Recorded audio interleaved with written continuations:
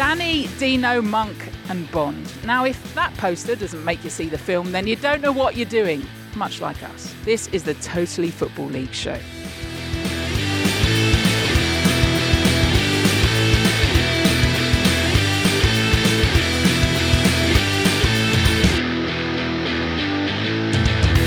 In honour of Bradford's wonderfully named Mamma Mia stand, here we go again. That is the last one we'll fit in. Maybe we'll do a whole show on Mamma Mia and their aforementioned stand a little bit later in the season when I'm not here. Joining me, Caroline Barker, your dancing queen. Oh, no, we did insert another one. Tiptoeing through all the managerial ins and outs of the EFL. Big on the small screen, man for all occasions, especially involving Gary Monk.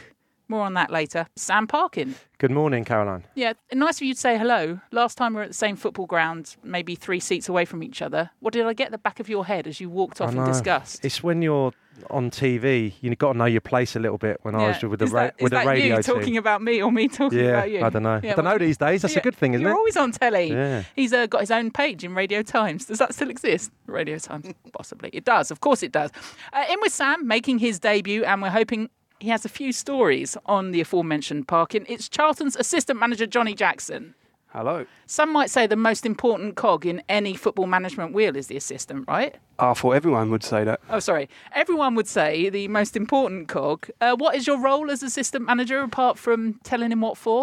Of course, there's a lot to it. I think the biggest one is when the player's a little bit scared of the manager, but they want to say something to him. They pull you aside and you say, can you say this to the manager? Because they ain't quite got the nerve to go up to him, so I get it in the ear instead. So you're good cop? I'm good cop, yeah. I don't believe that. All right, good cop, as you shall now be known for the rest of the show. He too, equally, is on the right side of the law, occasionally. He completes me, us. No podcast is complete without Joe Crilly. And the good thing he's here. Hello, Joe. Hello. Joe Crilly from William Hill. What was that? Hello. I'm just glad to be back. Good. As is right. Plenty to talk about, not least those managers going, some coming in. Johnny, for you, any that have surprised you? What's been the most surprising move this week, last 7 days? Well, I think the back and forth with the Carleys is obviously the most surprising one. They turned down the Huddersfield job, and it looked for all the world that they was going to Sheffield Wednesday. Yeah. And then Gary Monk slipped in from almost nowhere, it seems, and then the Carleys obviously done a U-turn and was at Huddersfield. So that was the way that all played out was quite surprising. We are going to talk more about the Carleys in a bit and hear from Gareth Ainsworth, one of those that's been linked to the Lincoln opportunity, the Wycombe manager, of course. For you as a management duo then, do you have conversations about other jobs? Do people pick up the phone and ring to you and it's that incessant, no, we're happy, we're all right, we're okay? Does that happen a lot in management? I think it happens through agents. I think no one would pick up the phone to Lee, I'm sure, an owner of a football club and go, do you want to come and be my manager? They would find out who the agent is. They would go through that, get it done through word of mouth so they can't sort of get themselves in trouble. But yeah, of course it goes on. And there's conversations all the time, Obviously, you sat in the office, you've got Sky Sports News on, you see the comings and goings, who's been sacked, what jobs are available and things like that. And you have conversations, not to say that, we'd love to go there, or just, I wonder who's going to go in there. Just, yeah, you're always looking at the industry that you're in, obviously, and wondering, how it's going to play out. Is it like here when Sam sets up, some random Twitter name and tweets not the top 20 and says Sam Parkin linked with move to not the top 20? I wonder how much of that is, when things are maybe a little bit quiet, and I'm not saying in your situation clearly, but how much of that self-promotion goes on too. You'd think, wouldn't you? Best managers, results would mean everything, and people then suddenly look at them. It's all that constant outside of football. I think you have to self-promote, obviously. It's an important part of the game. I think the Carleys are excellent at that. Not to say that they haven't done a great job, but they're excellent with the media, and obviously they get their names out there, and it's important to do that, especially when you're doing well, because no one wants to know about you or hear about you or tap you up, if you like, when it's not going well. So when it is going well, you've got to put yourself out there and let it be known, if you like. Johnnie Jackson joining us on the show this week. He's after, I'm trying to think what jobs in the Premier League are going at the moment. Nah, you're all right. Charlton, he's going to take them all the way with Lee Bowyer. Right, on to the Championship then. It's a good place to start. You're listening to the Totally Football League show in association with William Hill. Manager changes left and right. On the left, it's Danny and Nicky Cowley, who said no, then yes to league strugglers Huddersfield. Whilst on the right, it was Gary Monk's appointment at Sheffield Wednesday that had us turning our heads like owls. Just for you, Sam Parkin. In Leeds, Calvin Phillips pens a new 5-year deal with the club, and there were no matches at the weekend, means that the table is all as it was last week. We were planning, Johnny, then to have loads of Charlton chat with you. Huddersfield, Sheffield Wednesday have sort of done for that then. Let's start with Danny and Nicky Cowley properly. This has ruined Sam's, and that's why I mentioned it, coined phrase of Danny Owley. That was Adrian, wasn't it? Oh, was it Adrian? Yeah. Best thing he's done this season. Excuse me? Now, when I was listening last week, you took credit for it. I mean, not to take the whole show up with just that point, but Joe... I'm away for a week, and the one good input I've had all season's taken away from me. Mate, I'm happy for you to have it. Good. Danny said on Lincoln's website, Nicky and I have a burning ambition to challenge ourselves at the highest possible level. We don't know if an opportunity as good as this one will come around again. We never want to live with that regret. Loads of Lincoln fans saying, is this the right move? Linking it to Nathan Jones when he goes to Stoke and whether that was the right thing to do in that position. They've clearly looked into all of this. Is it the right move? Would you have gone to Sheffield Wednesday over Huddersfield? Well, I've just been talking about it on the way in. Of course, Sheffield Wednesday, the history of that club, but it was the 90s. You know, They haven't been in the Premier League for a long time. Huddersfield have been there recently. The finances, you would imagine, are in a decent nick with the Premier League money, an opportunity maybe to strengthen in January and in the summer. And it's a good squad of players. There's a mentality there at the moment, which means that they're losing games. Yeah. And they've won one game since November, isn't it? So that's the first thing the Cowley's going to have to go in and try and turn around. But we know how meticulous they are in terms of their management. I know that's probably a given, you know, as a young management duo, that you work tirelessly around the clock to get better performances, but they'll go in there and I think they will identify a style of play, and I think that's the most important thing right now for Huddersfield, because they haven't had one in my mind under the last manager and the caretaker. So listen, I think Huddersfield's still a great job, and when you're talking about the finances in terms of their salary from what they would have been earning at Lincoln, I'm sorry, you've got to seriously consider that. Yeah, let's talk about whether they're offered $1.5 million and now it's $2 million, because everywhere that Nicky and Danny go, they split the wages straight down the middle. So that would mean all the talk about, we will never know, right? The wages. Chris asks via at the Totally Show, will the Cowleys have an immediate impact on Huddersfield, or will it take time for them to get their ideas across to this squad of players? I mean, you wouldn't want to be facing Sheffield Wednesday first game, which is exactly what they'll be doing, the other club they were linked with Johnny. Do you see enough quality in that Huddersfield team that they can have an immediate impact? Yeah, I think first of all, it's a bit of a free hit for them, because they are where they are in the league. They haven't won yet. They're second bottom. Yeah. So it can't get that much worse. They will win a game eventually. Obviously, it's a difficult task in their first game. It's a Yorkshire derby. That can go in either way, and they're not going to have loads of time to really implement anything. But I see enough in that squad. It's a good squad of players that are underperforming, definitely. They shouldn't be where they are in the league. For me, I watched them a few weeks ago, a Friday night at home to Fulham, and it was actually the last game before the manager got sacked, and it was obvious to myself, I was with Lee, we was watching the game, that they wasn't playing for the manager and that something needed to change. But they had obvious quality in the side. You look at, they took Carlin Grant from us, who's obviously gone in there, and he's the only one really, since he's gone there, who's scored any goals. The lad Chalobah in midfield from Chelsea, is it, Sam? And the fans were getting wound up that he didn't start that game. Yeah. And also that Pritchard was moved out to the left when he wasn't playing. So, there's little elements as fans we sit there and go, oh, that should be happening. As managers, you sat there and thinking, well, why isn't he playing him? Why isn't he in that position? Well, the one we was looking at was Carl, and obviously we know him well. And how he scored all his goals for us was playing up front in a two with Lyle Taylor. And Carlin's strength is his pace and playing in behind on the shoulder, looking to not be a link-up man, not be a nine. And that was the biggest thing for us. They was playing him as a nine, and he was coming short, and Huddersfield had no threat in behind. And when you've got pace like Carlin, he is incredibly quick. You need to stretch teams that way, and that's how he's going to score goals, and that's how he's done it for us. So that was the obvious one that we was looking at, why they're utilising him in this way. So that was an example, perhaps, of how they wasn't getting the best out of the players that they have. That's a good point. Not that the Cowleys are necessarily known for playing two up front, but to pair him with a bigger striker, a number 9, will have to be something they look at. And if you go back probably a year on these podcasts, my concern about the Cowleys would be that they were a bit one-dimensional in the way that they set up, and when they moved to a club in the higher tier, it would have to suit that brand of football. You can kind of rip that up a little bit now because of the type of football they've played this year in League One, where they've evolved and they're playing little technical players. So I think at the moment their stock is so high, not only because they're brilliant hard workers with a great track record, but they've shown their flexibility to play better football this year, different football.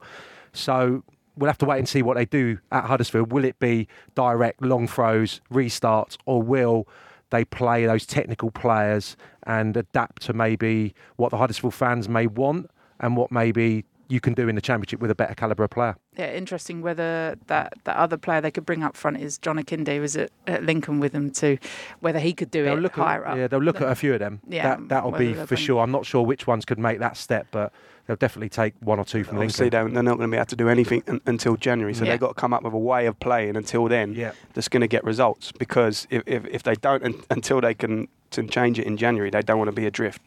They need to start winning games pretty soon. Joe, I'll get your thoughts on where that starts, whether it starts this weekend against Sheffield Wednesday, who bring in Gary Monk. So what's the fit with Sheffield Wednesday and Gary Monk then, Johnny, in your mind? I don't know why he wasn't sort of linked with the job before, and it's obviously gone a little bit quiet, Gary Monk. You haven't heard much from him, but I think he's got an obvious CV, especially at the level he's done it with Leeds. Obviously, he had a good time at Swansea, Middlesbrough. Was that? So he's got credibility at that level. He's got experience. I imagine he's got hundreds and hundreds of Championship games probably now under his belt as a manager. And maybe he made himself. He wasn't available, and then he made himself available, and that's why it come about like that. But a club like Sheffield Wednesday and a manager like Gary Monk, I see that as a decent fit. He done a good job at Birmingham as well. I know that firsthand because I've got lots of mates there that really enjoyed working for him. So I think it's a good appointment. Enjoyed working for him as a coach as much of a manager, because you'll know that, again, being the assistant with Lee, those two different roles, and whether anyone can step up. Steve Clarke has often been accused, rightly or wrongly, of being a great coach when he's Mourinho at Chelsea, but not then being able to make the step up to manager. But you see both those qualities in him, do you? Yeah, I think he took as a manager, he took a step back. He let his coaches get on with a lot of it, and then he would step in maybe later in the week to do a lot of the shape and stuff. A good mate of mine, Michael Morrison, who was his captain, centre-back. So obviously Gary Monk being a centre-back, he said he was really good for him, and learning the role and improving him as a defender. And he said his one-on-one management was excellent. And I've been in his company, Gary Monk. He's an impressive guy. You've been in his company too. You've got a Gary Monk story. I don't think it's even that impressive, but I was just... Oh, see, it's built up. But I've been told the one thing we need to hear this week is the Gary Monk Sam Parkin story. No, I just thought it was good because Jacko was coming on. So I think he was probably still plying his trade in the Premier League. And right. Me and Johnny were away with a big group of people in Vegas. And Jacko... You just remembered it. And Jacko's wife was there. So me and Johnny probably, as we always done, came out of a nightclub, had to go for another drink at 4 or 5 in the morning, established ourselves on a poker table, a few other Americans and tourists around. And it wasn't until we got stuck in and developed our relationship with the dealer that we noticed that Gary Monk was sat on the end of the table, quiet as you like, by himself, 5 in the morning in the Wynn Hotel with a big stack of chips. Me and him are winning hands and dancing around the table and jumping on top of each other and high-fiving Americans and stuff. And when we cottoned on that Gary was there, we hadn't even said hello, had we, really? I think we probably knew who he was. He probably would have half felt we might have been footballers in the lower reaches of the league. So every time Gary won a hand, we were, "Monkey! Get in there, monkey!" Like that. And that was it, basically. So about 3 years later, I'm at Exeter and he's at Swansea. So it must have been his last year pre-season. And lining up for a set piece. And I said, "All right, Gary, last time I saw you, 5 a.m. in the Wynn," like that. And he thoroughly enjoyed it. So I concur with Jacko, really. Good bloke, by all accounts. We've got a lot of mutual friends. And I really was impressed by him last year at Birmingham. You know, they missed the relegation zone by 12 points despite that deduction. Yeah. And with the squad that he had and unable to bring players in, I thought he did an outstanding job. It's just, since he's been at Swansea, I think altered their style a little bit from what it had been under Martinez and Rodgers and people like that. And I think at times the supporters can be a bit frustrated because it's a bit defensive and they play very much to their strengths in terms of hitting a big man or getting balls in from wide. It can be a little bit one-dimensional. So that'll be interesting to see what happens at Sheffield Wednesday. But I think he's a good manager, Gary Monk, and I liked what he did last year at Birmingham. So I'm not surprised he's got another good gig. Tease it up nicely for this weekend. Joe, Huddersfield, how are they going to do now that the Cowley brothers are there, and Sheffield Wednesday with Mr. Monk? So in the match odds, Huddersfield are actually the favourites there, but it's very close between the two of them. Huddersfield 13-8, Sheffield Wednesday 17-10, and the draw, as you would expect when the prices are so close between the two, the draw just above 2-1. And in terms of outrights, I suppose Sheffield Wednesday will probably be looking up the table with Gary Monk, whereas Huddersfield will be perhaps looking over their shoulders and trying to maintain their position in the Championship for next season. Sheffield Wednesday are 8-1 to go up. Huddersfield amongst the favourites at the moment to go down, but odds against, but they're 1-4 to stay up. It would be pretty spectacular if they do anything but just stay up, wouldn't it, from that position? You never know. Absolutely. And of course, you wonder why this toing and froing, going backwards and forth, has to have something to do with, right, how long are we going to get? What's this project? I'm using that word in relation to a football club, but what's this, where we want to target it? Let's swing that in relation back to Charlton then, Johnny of the Jackson. For you, what was the intention when you both walked into Charlton? Have you exceeded all those expectations? And what's kind of there's a lot in this. Welcome to Newsnight. Nothing like Newsnight. What's kind of the next 2, 3, 4 months, the plan for this season? Okay, what one should I start with? Whichever one you want. The intention when we first went in there was literally just to get the fans back on side, really, and try and get a bit of unity back to the football club. I've seen it in a good place and I've seen it in a bad place, and when it's good, it's really, really good. Yeah. And Lee was only too aware of that as well, because obviously he came through the youth team at Charlton as well, so he's seen that. And I think the fact that we was both Charlton men, if you like, I think straight away that helped with the crowd. There was more people there straight away. They was louder. It was in a pretty poor place, to be honest, just before we took over. So it was to get them back on side, really, and just try and build a little bit of rapport back with the supporters, which naturally we did because of who we was, and get them just wanting to enjoy watching their team again, because I think they was in a place where they wasn't enjoying it and they wasn't coming to support. Yeah, I was going to liken it to what's happened at Bolton, but the minute that you can get the supporters, a bit like Sunderland as well, the minute that you get the fans back on, it buys you a bit of time. You've not needed it, but it does buy you that bit of time. During this period, is there any point where you've just thought, this is too tough to deal with what's going on away from on the pitch and we want to walk away? Or does it always just reflect back on what's on it? No, I mean, there's tough moments. Obviously, there's been a lot said about the owner and the lack of relationship perhaps with the supporters. There's a clear disparity there between them, but we've never sort of concerned ourselves with that. We've just tried to get on with it and affect what we can affect, and that's obviously on the training pitch and results, and trying to put a team out there that the supporters can be proud of, get back to sort of a real Charlton way, if you like, where all they want to see is a team. Yeah, they want their team to win, but first and foremost, they just want to see everyone giving their most for the badge. And perhaps that wasn't there before. And I think probably the sort of the greatest accolade we can pay ourselves is that we brought that back. Results have come and it's been great, and we're sort of riding a bit of a wave. But the thing that gives us the most pride is the fact that we've given them a team that they can be proud of, I think, at the moment. Do you want me to issue an official apology on your behalf, Sam? Go on. Not predicting a better season. Don't apologise yet, by the way. We're 6 games in, so, you know. Caroline, I'd like to think you and Joe know me quite well. Yeah. So that night or the following day, I sent him a grovelling text message because I know he listens and he'd been tipped by everyone that they were going to struggle, and me being me went home and worried about it for about 2 hours. Thought I've got to make sure we're still pals. What have you been surprised by the starts of the season? A little, I guess. I think if you'd have said after 6 games that would be second, yeah, I'd say that was surprising. What I haven't found surprising is that we've got good players, we've got a good squad, and the more and more I watch of the division, I think we're capable of competing with a lot of teams on a given day.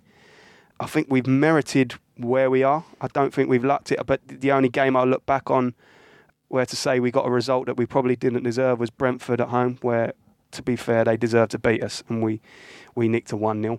But on the flip of that, Sam was at the game 3 days before against Nottingham Forest, and we played them off the park for a long period, and we only drew. So you could say we deserved to win that. So I think we are where we are by merit.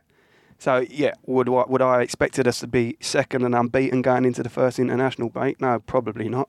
But they don't surprise me because I see what they do every day on the training pitch and what they give, more importantly, what they give you every day in training and what they give you out on the football pitch. I don't know. Was you at the Brentford game, Sam? Yeah. There's that clip that was going around where they're all throwing themselves in front of the ball to stop it, and it almost made me laugh. It was quite funny. It was like a sketch because they was all slinging themselves in front of the ball, and one took it in the face, one took it in the chest, and that's what they do to win a football game. But we see that every day, so it doesn't surprise me that they're giving us that, obviously. Yeah, but I'm a little surprised we are where we are. Yeah. Sam? Yeah, I've seen them 3 times, and obviously I know a little bit about what goes in on the training ground because of Johnny, but they've got all the ingredients, I think, so we shouldn't be surprised. Obviously, Millwall achieved great things with their first year up when they had the momentum, and you look at Lee and Johnny, obviously, the unity with the supporters, the atmosphere is fantastic away in that top corner. I love going there because they're really behind the team. They've got a system, a style of play. Yeah, they can adjust 1 or 2 things, but in the main, they play that diamond, which has been very successful back in the last season again now. And the recruitment's been brilliant. Yeah. You know, some of the players they've got in have surprised me. I told Jacko that I'd seen a lot of Conor Gallagher the last few years, and he's not someone I would have put my house on. And walking into a football league environment and excelling, he's been outstanding in every time I've seen him. You can add Cullen to that list. They've been clever in the loan market. Defensively, as Jacko just said, they've got that type of performance in them as well against Brentford, when Brentford probably had 15, 20 shots. Charlton probably only mustered 2 or 3, but that desire was evident on that occasion, and they've played some brilliant football against Stoke and Forest, the other 2 games I went to. So what happens against Birmingham this weekend then? Well, I think it's a game that they'll be confident that they can win. You know, having seen them at close quarters. Birmingham's a funny one because we've just been speaking about Gary Monk, and Pep Clotet and Gary Monk obviously have worked together a lot. So if this is Birmingham trying to evolve their style of play, I'm unsure whether this is the man that's going to do it, because I think he maybe sees football in a similar light to Gary Monk and wants to be a bit more pragmatic and a bit more back to front. So not doing a disservice to Gary Monk, but they are having a bit more possession, Birmingham, and they've got some talented players from the continent that he's just started to drip feed in, the likes of Jimenez and Villalba, Montero, obviously former Swansea. So, but they're getting points over performances at the moment. Yeah, they are. And I mean, that's a good trait if you're not playing brilliantly. But does that make it tricky games for this weekend? Oh, it's a tricky game, yeah. It's definitely a tricky game. I think every game in this championship is normally decided by the odd goal. Whether you're on a winning run or a losing run, they're all invariably tight games. And I don't think in most games you look at, any outcome would surprise you. So you're looking at Birmingham at home and saying, yeah, of course we're confident that we can win that because we back ourselves. But if the results came in at 5 o'clock and Birmingham had won at the Valley, I don't think everyone would be going, oh my God, like what a shock result, would they? So we've already started working on this week, and they've got a lot of strengths to their side. Yeah, as Sam says, they are starting to have more possession, but they've still got that direct element, especially with Djukovic up front, where they can go back to front really quickly, and he's a real handful, real physical presence, and something that we're really going to be aware of. They've got good players, as you would expect in the second tier, but Djukovic is the obvious one. They brought in Crowley as well, who's a good technical little midfield player, had a big impact off the bench last time out. They've shown at St Andrews how hard they are to beat. Yeah. It's a difficult game, but knowing what Charlton have done this season and knowing the level, they're the games you've got to kind of earmark. We are more than capable of taking 3 points there. Charlton, Birmingham, then Joe Crilly. I'm going to ask you, clearly not going to ask these two, for this weekend. Where's it going? I don't want to put pressure on now. Charlton are favourites to win the game, 5-4. Birmingham at 11-5, and the draw 12-5. I know we've got to move on, but that doesn't put pressure on. Is that do you enjoy being favourites? I don't really care, to be honest. Good. Like, we got to try and win the game, whether people are I bet we at the start of the season, if that was the opening game of the fixture, we wouldn't have been 5-4. We'd have been bigger than that. Probably been the other way around. Yeah. Well, while you scrabble to try and find that out, we'll move on to League One. Johnnie Jackson, Sam Parkin, and Joe Criddy with me, Caroline Barker, and it is League One we head to next. I know you like listening to our podcast because you're listening to this bit right now, but do you sometimes wonder what Sam and Adrian are on about? Me too. Well, sometimes it helps if I've seen the EFL on Quest, the home of Football League highlights. Sometimes it doesn't because it's about Gary Monk playing poker. Anyway, to watch the EFL on Quest is easy. You can watch it live on Saturday night or Sunday morning on Freeview Channel 12, Freesat 167, Sky 144, Virgin 217, or you can go online and watch at your leisure. questod.co.uk. That way, you too can impress your mates with the knowledge you've acquired. To watch the EFL on Quest, just go to Freeview Channel 12, then Freesat 167, Sky 144, Virgin 217, bingo, or you can go online and watch at your leisure. Head to questod.co.uk. Easier and cheaper than appointing the Cowley brothers, I think is what I'm meant to read, but you know, Danny and Nicky are both really cheap.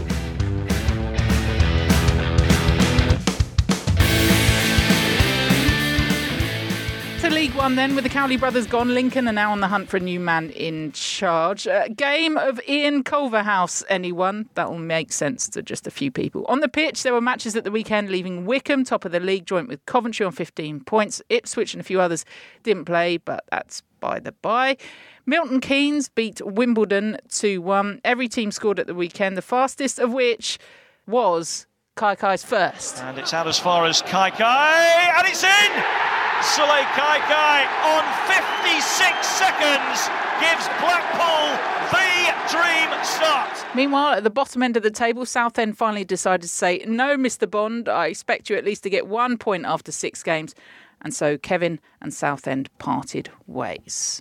We've spoken a lot about Lincoln, have we not? And we've spoken a lot about what that might mean for them too. Anyone want the job? He's been heavily linked with the Lincoln job. But who better to discuss whether he's going there? Gareth Ainsworth, the Wycombe manager. He's one of those. What odds was Gareth Ainsworth on going to Lincoln, Joe Criddy? 4-1 third favourite. 4-1 third favourite. Has he heard anything from the Imps? He is the Wycombe boss at the moment, Gareth Ainsworth. But before we get on to talking about all of the above, here's Gareth in action with the Cold-Blooded Hearts.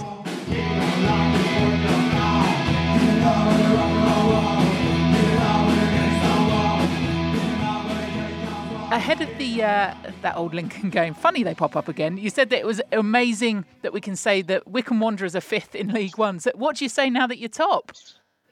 Let's see. I mean, it is pinch yourself time for all the for all the fans, for all the players, especially for myself.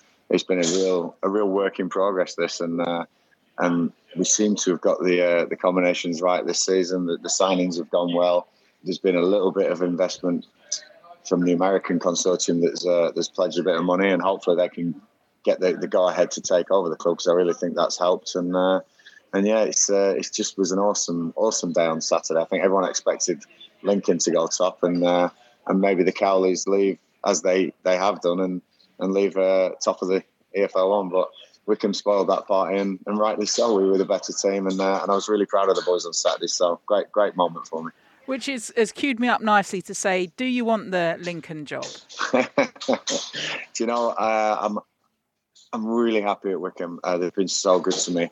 But of course I'm ambitious, and I want a club that has ambitions to be in the Championship, to be as high as they possibly can. I know Lincoln City have got that ambition. They've got fantastic following. The season tickets, what the Cowleys have built over their time there was, it's just awesome. And I played for them as well. So it's really nice to, when you see a club that you played for, you ask any footballer, a club that they played for, you want them at the top of the league because you're associated with that club. And so to be associated with Lincoln's great, and I'm open to everything. But like I say, Wycombe, they have this potential. I'm really hoping that the fans understand that, unfortunately, money is needed in football, and to progress, especially to the next level, it's going to take some serious investment. We have people willing to put the money in. It's just the fans love owning their own club, and I understand that as well. But the ambition for me is to get into that championship one way or the other. And so I'm sorry I can't directly answer the question, but hopefully that gives you some indication of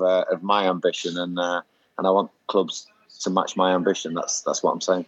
Funny that, because Lincoln had the supporters-run club, and they took that investment. So you start with that firm base, and then you wait for that investment to come in. So is your future then dependent on whether they allow this investment into the club, whether that happens? My future, no, because I've got a 4-year contract, and I'm really happy. Like I say, it's just that for me and my team, my team, because I wouldn't go on my own. I'd take my team with the trust we've built over the years. That there's a core group of 5-6 staff that we would just have to go together. We're culture builders. We know how important culture is at clubs, and it's not just going in and being the best coach. You have to build a culture, and anyone who tells me that they can just go in on their own, inherit an assistant manager, inherit some, and make it all happen, I don't believe that. I think you've got to change cultures over time slowly. You've got to get results at the beginning, obviously. But so my future, immediate future, I'm okay. I'm happy at Wycombe, but I just have this burning desire to manage and test myself at higher levels, and so it's really finely balanced. I'm happy I'm there at Wycombe, but if somebody did come knocking, I'm sure that the Wycombe fans would understand that decision time for them. I want Wycombe to be up there, but at the moment we have this ceiling, this financial ceiling at the club. For fans, I guess it's a sustainability anyway, and they'd want their club to be financially well run. And that's the difficulty always, isn't it? But so at this moment in time, wherever you stood on a platform, I don't know where you are at the moment, at this moment in time, you've not had that conversation with Lincoln? No, there's nothing. I mean, in football, people talk, and everyone knows everyone, and everyone knows somebody attached to a club, and you get phone calls and people. But at the moment, no, there's nothing happening. But I know that there's plenty of rumours, and it's early days. I think Danny and Nicky only left on Monday, and we're only Wednesday, so it's a waiting game. I know that there's plenty of interest and rumours, and obviously, I think that Wycombe would be open to letting me have a chat with people, but they know that I want to manage higher. If they can get it going at Wycombe, it'd be fantastic, because the culture's there. We know what we are at Wycombe, and I've got the best squad I've ever had, and I really believe we have a chance to finish a lot better than we did last season, and that's important. That's the aim. I don't want to say playoffs. I don't want to say top half, because I'd be untrue to my culture and my values of building. But there's got to be a point, Gareth, hasn't there? There's got to be a point where you say, this squad, this team's good enough. We're top of the league. Yeah. Why aren't we going to stay there? Why aren't I going to get promotion? I don't want to give myself too much of a cushion. Of course, I think the squad's good enough to beat teams in the league. It's just probably injuries and the small squad I've got. Again, I've only got 22 outfield players, and people will say, well, we've only got 22 outfield players. Yeah, but you've probably got a reserve team and an academy, and you can call on some fantastic youngsters. Honestly, I've got 22 signed players, and that is it. And that is it. There's no academy. There's no youth team. We signed a guy called Ben Fremper last year on a non-contract, and he actually got a game against Charlton because we were so small on numbers, and that's, again, if we get the injuries, I can't say we will finish as high as I think we could, but it's all a balancing act. But I trust my sports scientists, I trust my physios to keep them all fit, and if we have the perfect season like that, then yes, we can finish very high in this league, and I'd be buzzing. But I know football, and I know that building is important at Wycombe, and that's all we've gone on about for the last 5 years. I'd be silly now to start promising the world when realistically, I think we're going through a great patch. Can we sustain it? Hopefully, but we'll see. How much does it help that you've got a left back who can score a hat-trick? And he's had enough publicity this week, believe me. Well, have you told him? Because it must be annoying the rest of the team that, every time they go up for a set piece, he's aiming for the goal. So what's the point of them going up for a corner? Yeah, he's not aiming for the goals, believe me. He puts a fantastic ball in. Joe Jacobson, for those who don't know, and I'm sure there'll be a few people in the top two divisions that haven't heard of Joe Jacobson, but keep it that way. In the bottom two divisions, everyone's heard of him because his left foot is lethal. The set play. I always go back to the World Cup semi-final. Right, I think it was France against Belgium last year. and it was settled on a set piece, a corner. So if it's good enough for a World Cup semi-final, then set plays are so important, and to have somebody who can take them and have the delivery that he's got is crucial. And we scored a lot of goals on set plays. A lot of teams do. But to get his hat-trick, that was something special, And I think they're trying to take that second one off him, but it's definitely his. It was going in. And you try and wrestle that match ball off a left-back who scored a hat-trick. No chance, have you? He's probably hidden away somewhere now. But no, brilliant. Joe Jacobson, he's been a great servant and 3 fantastic deliveries on Saturday. Gareth Ainsworth talking to me just before we all sat down to chat. Johnnie Jackson, he speaks a lot about the importance of number 2s, which is your role clearly, and taking anyone with him too. He's not heard from Lincoln at the moment. Would you, if you're sat in Gareth Ainsworth's mind, swap being top of the league with Wycombe at the moment to head over to the Lincoln job? Good question. Have I stuffed you? Sorry. Well, I'm sure it'd be more nuanced than that. Yeah. I think from his point of view, he's been there a long time. He's never had great investment. He's always had to sort of struggle by with small budgets and whatnot, and done a great job. And he's got Wycombe to the top of League One after 7 games. He'd probably be looking at it and think, can we sustain that? Am I as hot possibly as I'll ever be right in this moment? And is this my chance? What he'll be doing, he'll be looking at the 2 sides, the 2 squads. As a manager, he'll want to reach the highest that he possibly can. The next step being the Championship. So I guess the question is, what squad would he see better fit in to take him up to where he wants to go, where he wants to aspire to be, the Championship? So that would be one of the major decisions, and obviously there'll be a financial element to that he'd have to discuss, and there's no getting away from it. That could also be the difference. He talks, Sam, about that point, about the fact that if the investment comes in, if the supporters maybe allow a bit more of that investment to come in, what that could do to the squad. But that's all sort of the ifs, buts, and maybes, isn't it? Which is weighing against what Lincoln have already. Yeah, I think it's a very attractive job, especially given that he's an ex-player as well, and he's a legend there already. I know that doesn't count for everything, but he knows the place. Continuity is obviously important in terms of what the Cowleys did. They need someone of similar makeup, I think, to go in there. There is probably a bit of disparity in what he'll be earning at Wycombe to what he could earn at Lincoln, and what funds would maybe be available to strengthen as well. But Johnny makes the most important point, and that is he's got probably the strongest squad he's ever had at Adams Park at the moment, and they're flying. So it would be tough for him to leave right now, but is he ever going to get the amount of attention he's getting right now? And again, I go back to it, the Cowleys, it's probably gone against Gareth at times that they've been so direct because they've had Akinfenwa in the side, and now that he's not capable of playing every minute, he's evolving, Gareth Ainsworth as a manager, and playing different styles, different formations, which was evident at the weekend. So yeah, for me, it looks like a fantastic fit, but there's some great candidates as well. Yeah, I'm just stirring for the moment and trying to make 1 and 1 and etc. etc. Southend then saying goodbye to Kevin Bond. 6 games, no points. Again, with Southend, it's what maybe is going on off the pitch. Anyone want to not throw their hat in? Clearly not. But anyone want to have a quick word on Southend? I just not entirely sure. They need a rocket, don't they, of some type? I always say on this podcast that when you get to 6-7 games straight defeats, something normally gives. Yeah. And we smelt it a couple of weeks ago. And I think maybe the defeat at Leyton Orient, even though it was in the Football League trophy, I spoke to a couple of friends that were there. And again, Johnny's just spoken about it, about another manager at Huddersfield. It looked like the players weren't playing for him anymore, and they were going past him to speak to various members of the staff. That's the word that I got. And he found a formula at the back end of last season. And I watched them a couple of times, and they deserved to stay up. They were playing 5-3-2, and they've only really lost Taylor Moore and Drew Yearwood from that team. So it strikes me that there was the basis of something, whether he's not been backed enough in the transfer market, because the squad is poor, in my opinion, looking at it, what you need for that level. So maybe he should have been backed a little bit more.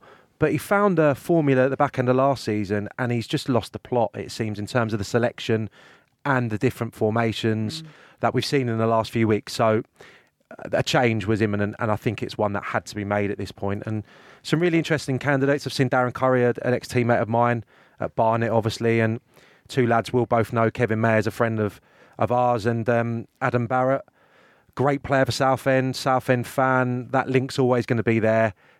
I think it probably needs a safe pair of hands. Kevin Mayer's been with the under-21s, hasn't he? Yeah, he's gone to Bristol Rovers now. But he was previously with the under-21s at Southend. So you just wonder whether, you're right, he knows the club and he knows what he's got to deal with.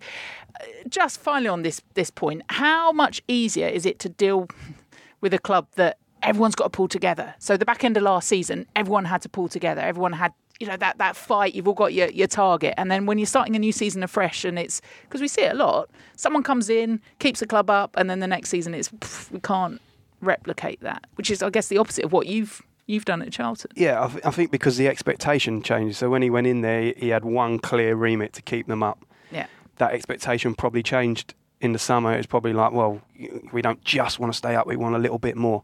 You see the same sort of with Wimbledon when Wally Downs went in there, and clear remit, just keep them up. They was adrift. Yeah. And they both succeeded and found a way just to get results that might have been quite a short-term way of looking at it. But then you have your summer, you have your pre-season, and the supporters, they come back after missing their football and they want to see their team have kicked on, if you like, and have evolved a little bit. And obviously, from Southend's point of view, it looks like they've regressed.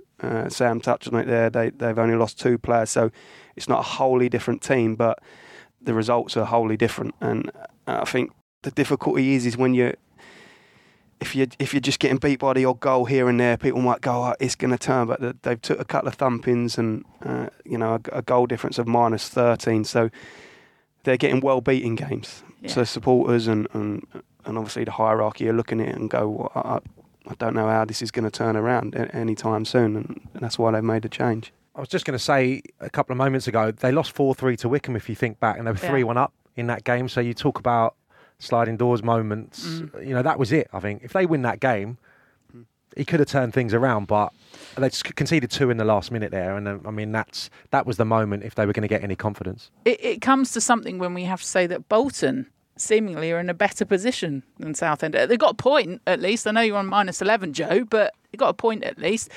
Who goes in at Southend? Where do you see them staying? Are they dropping below Bolton at some stage this season, Joe Crittley? Well, it's funny that you mention Bolton there, because Phil Parkinson's the second favourite at 9-2 to get the job, behind Adam Barrett at 5-4. And it's kind of, it's been touched on, will they bring back a club favourite, or will they bring in a safe pair of hands? And I think the betting reflects that. You've got the club favourite as the top of the betting, and the safe pair of hands as the second favourite. But I think Phil Parkinson probably would have been best to stay at Bolton if he's going to go in at Southend. With regards to how they're going to do, Southend, they are massively odds-on to be relegated, alongside Bolton Wanderers in that bottom 3 now. Bolton 1-6 to finish in the bottom 3. Southend 4-6 to finish in the bottom 3. One other fixture just quickly to pick out for this weekend, Gillingham-Wickham. Any odds on that? You can think about that whilst I remind people on the super fact that came from Mark Isles this week in regards to Bolton. In 2013-14, it was £12.82 per game to go and watch Bolton. In 2019-20, the prices that they've just readjusted, £12.71. So there's another positive for Bolton. Doesn't go up, Joe. You can still go and watch them. Did that give you enough time? It did indeed, yeah. Gillingham 31-20, which is just a little bit bigger than 6-4. Wickham 17-10, and the draw 12-5. I am nothing if not a giver. League One still very much a head scratcher. Then let's head into League Two, which is hopefully a bit nicer. Hi, I'm Emma. And I'm Jeffers. And we host the Series Linked podcast, all about the telly that's both on and in demand. We're able to tell you what you should be watching and what might be worth a swerve. Previous guests include Simon Cowell, Susanna Reid and Ricky Gervais. We speak to some of the biggest names in telly. Plus, we're compiling a definitive list of the box sets to watch before you die. Search for Series Linked on your preferred podcast app. The podcast for TV fans by TV fans.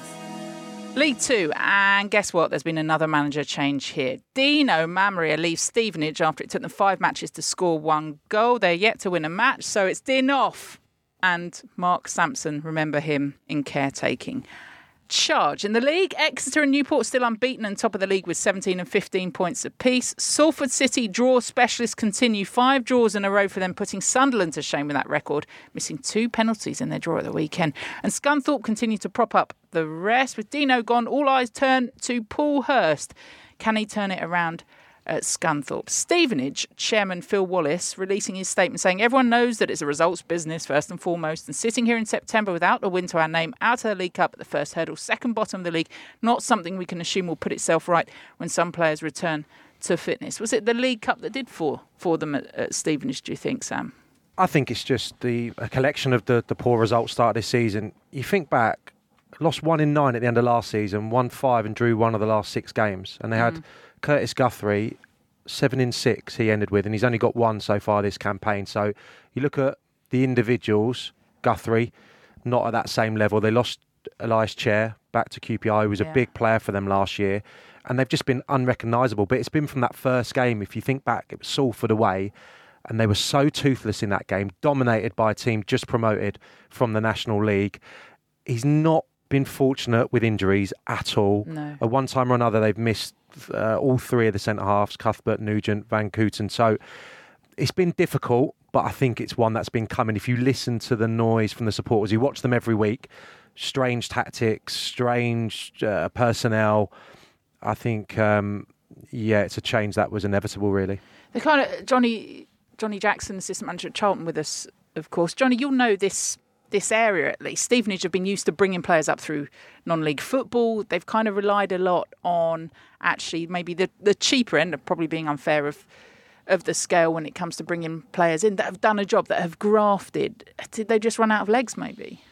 Yeah, I think you just reach a point where something needs shaking up. I know Stevenage quite well as a club, and although he says it's a results business, and it is, it's not the be-all and end-all for a club like that. They want a nice style. They want to develop players through their academy into the first team.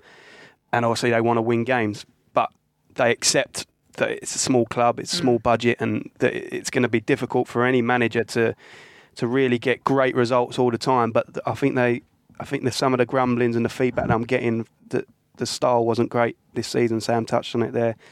If you're not playing a nice style of football and you're getting beat every week, and some of the tactics have been questionable, like Sam touched on, then if you're not getting any of that, obviously they're going to start looking at making changes, and sort of having not scored a goal in the first 5 and then taking a bit of a hammering at the weekend was probably the final. They might be fortunate in being in a season where, with just the one dropping out, they might be all right this season. But dropping out of the league would be a disaster for Stevenage, would it, given how tough it is to get back out of the National League?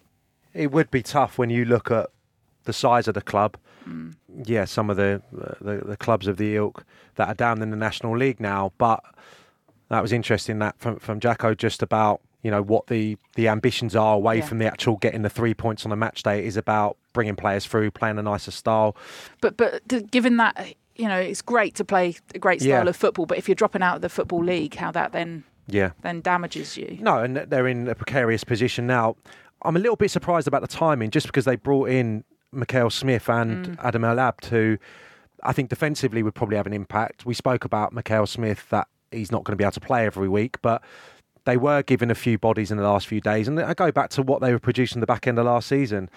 I enjoyed watching them on a couple of occasions. Plenty of goals, loads of creativity. It's just not been evident this season. So that's an interesting one. It looks like Sampson, if he was to pick up a few results in the next few weeks, it could be his for the future. Are they fortunate, Joe, that Scunthorpe are in a far worse position than them at the moment? Has that affected anything? Do you think we'll see a change in terms of their odds on staying up? Well, funnily enough, we actually think that Scunthorpe have more of a chance of escaping the relegation. They're 10-1 to finish in that bottom slot. Stevenage are second favourites, so the price very much reflective of the position that they find themselves in. However, it is Morecambe who are the favourites to go down this season at 9-2. Quick word on some of the games this weekend then. Forest Green up against Colchester, Exeter, Orient, a couple of those. Johnny, you played Forest Green recently? Yeah, I don't know why I went very high pitched then. We played them in the League Cup. They knocked us out. I think it was a 0-0 draw, but I was really impressed with them. They was excellent. Mark Cooper's got them playing some really lovely stuff. They had a clear way of playing. Their centre halves were taking the ball off the goalkeeper from 5-10 yards away. Now that you can use the penalty box, they was trying little rotations in midfield, and it was clear that it said to them like they wants them to play out, no matter what. Yeah. No matter what the way we went and tried to press, they kept on doing it, and they had quite a lot of success. I mean, I think we made a lot of changes that night, and we had a young side out ourselves, but we still had a decent team out, and well, they more than matched us. They gave us a great game. It was 0-0, and then they went on and beat us on penalties. So I was really impressed with them on the night. It's that fifth at the moment in the table. You kind of always feel like they'll be in the playoffs. I know Swindon doing really well this season too, and Charlton. I mean, all three of those sides in there, given the area where they are, that's going to be tasty come the playoffs if they're all still there or thereabouts. Have you been surprised at how well Forest Green have done this season, Sam? I have been, and only because they've lost Doidge and Brown from the team last year, which was the huge supply of goals. And I know Mark Cooper, I know people in the staff there. They're lacking a bit of firepower for the reasons I've just said, and they shop in a different basket, if you like. They have to take players from the lower leagues. Matthew Stevens, a lad they got from Peterborough, but he's only scored goals in non-league, really. And Taylor Allen from Nuneaton. I mean, that was the front two at the weekend. And every game they've won this season is 1-0. 4 clean sheets, fantastic defensively, but it's just whether they can come up with enough goals at the other end of the pitch. But, yeah, I mean, Mark Cooper is clearly a very good manager. He has a style of play, and they have to rely heavily on those type of players or the loan market, which they've done brilliantly this year. Morton on loan from Bristol City came on at half-time at the weekend and was brilliant. Kyle Taylor on loan from Bournemouth. And the goal scorer is this Jack Aitchison, who scored on his debut on loan from Celtic. I think he's the youngest ever Celtic goal scorer. So they have to rely on the loan market. They are doing this season. And if they could get into the playoffs again, I think that would be a hell of an achievement. You lot are far too good at talking, and I'm getting the eyebrows, which means I need to be quiet, which is not the first time I've had those. Anything odds-wise you want to tell us from League 2, Joe Crilly? Nah. Good. That has been, though, the Totally Football League show. Your debut, did you enjoy it, Johnny? I did very much. Not enough bad-mouthing of Sam. Any other stories to end on? Oh, there'll be a few. Sadly, can we have that for another podcast? The relationship used to be based on nights out. Now it's about, we talk about work and golf and getting old, And you went for an afternoon cup of tea, didn't you, before coming in here? Yeah, absolutely. Complete change. Thank you. It's been a pleasure. Sam, thank you. Where are you off to this weekend? I'm having a sabbatical, 2 Saturdays weddings. Wedding season, yeah. Are we at the same wedding this weekend? Back to back. Don't tell me. I doubt it very much. I'm at one in Harrogate. Basingstoke for me. See? Very much the same. Next week, it's a total change in studio personnel. Matt and Adrian are back, and Chris Powell will be joining them. Joe, though, are you the continuous factor in all of this? Will you be here next week? Oh, the thread that holds everything together. As always. Yeah, don't pull at that thread. Joe Crilly, thank you too from William Hill. And thank you for your company as always. You can get in touch with us through the week via social media. You've been listening to the Totally Football League show, a Muddy Knees Media production. For sales and advertising, please email sales@muddykneesmedia.com. Keep up to date with everything across our Totally Football network at The Totally Show on Twitter, and make sure you check out our brand new website too, thetotallyfootballshow.com.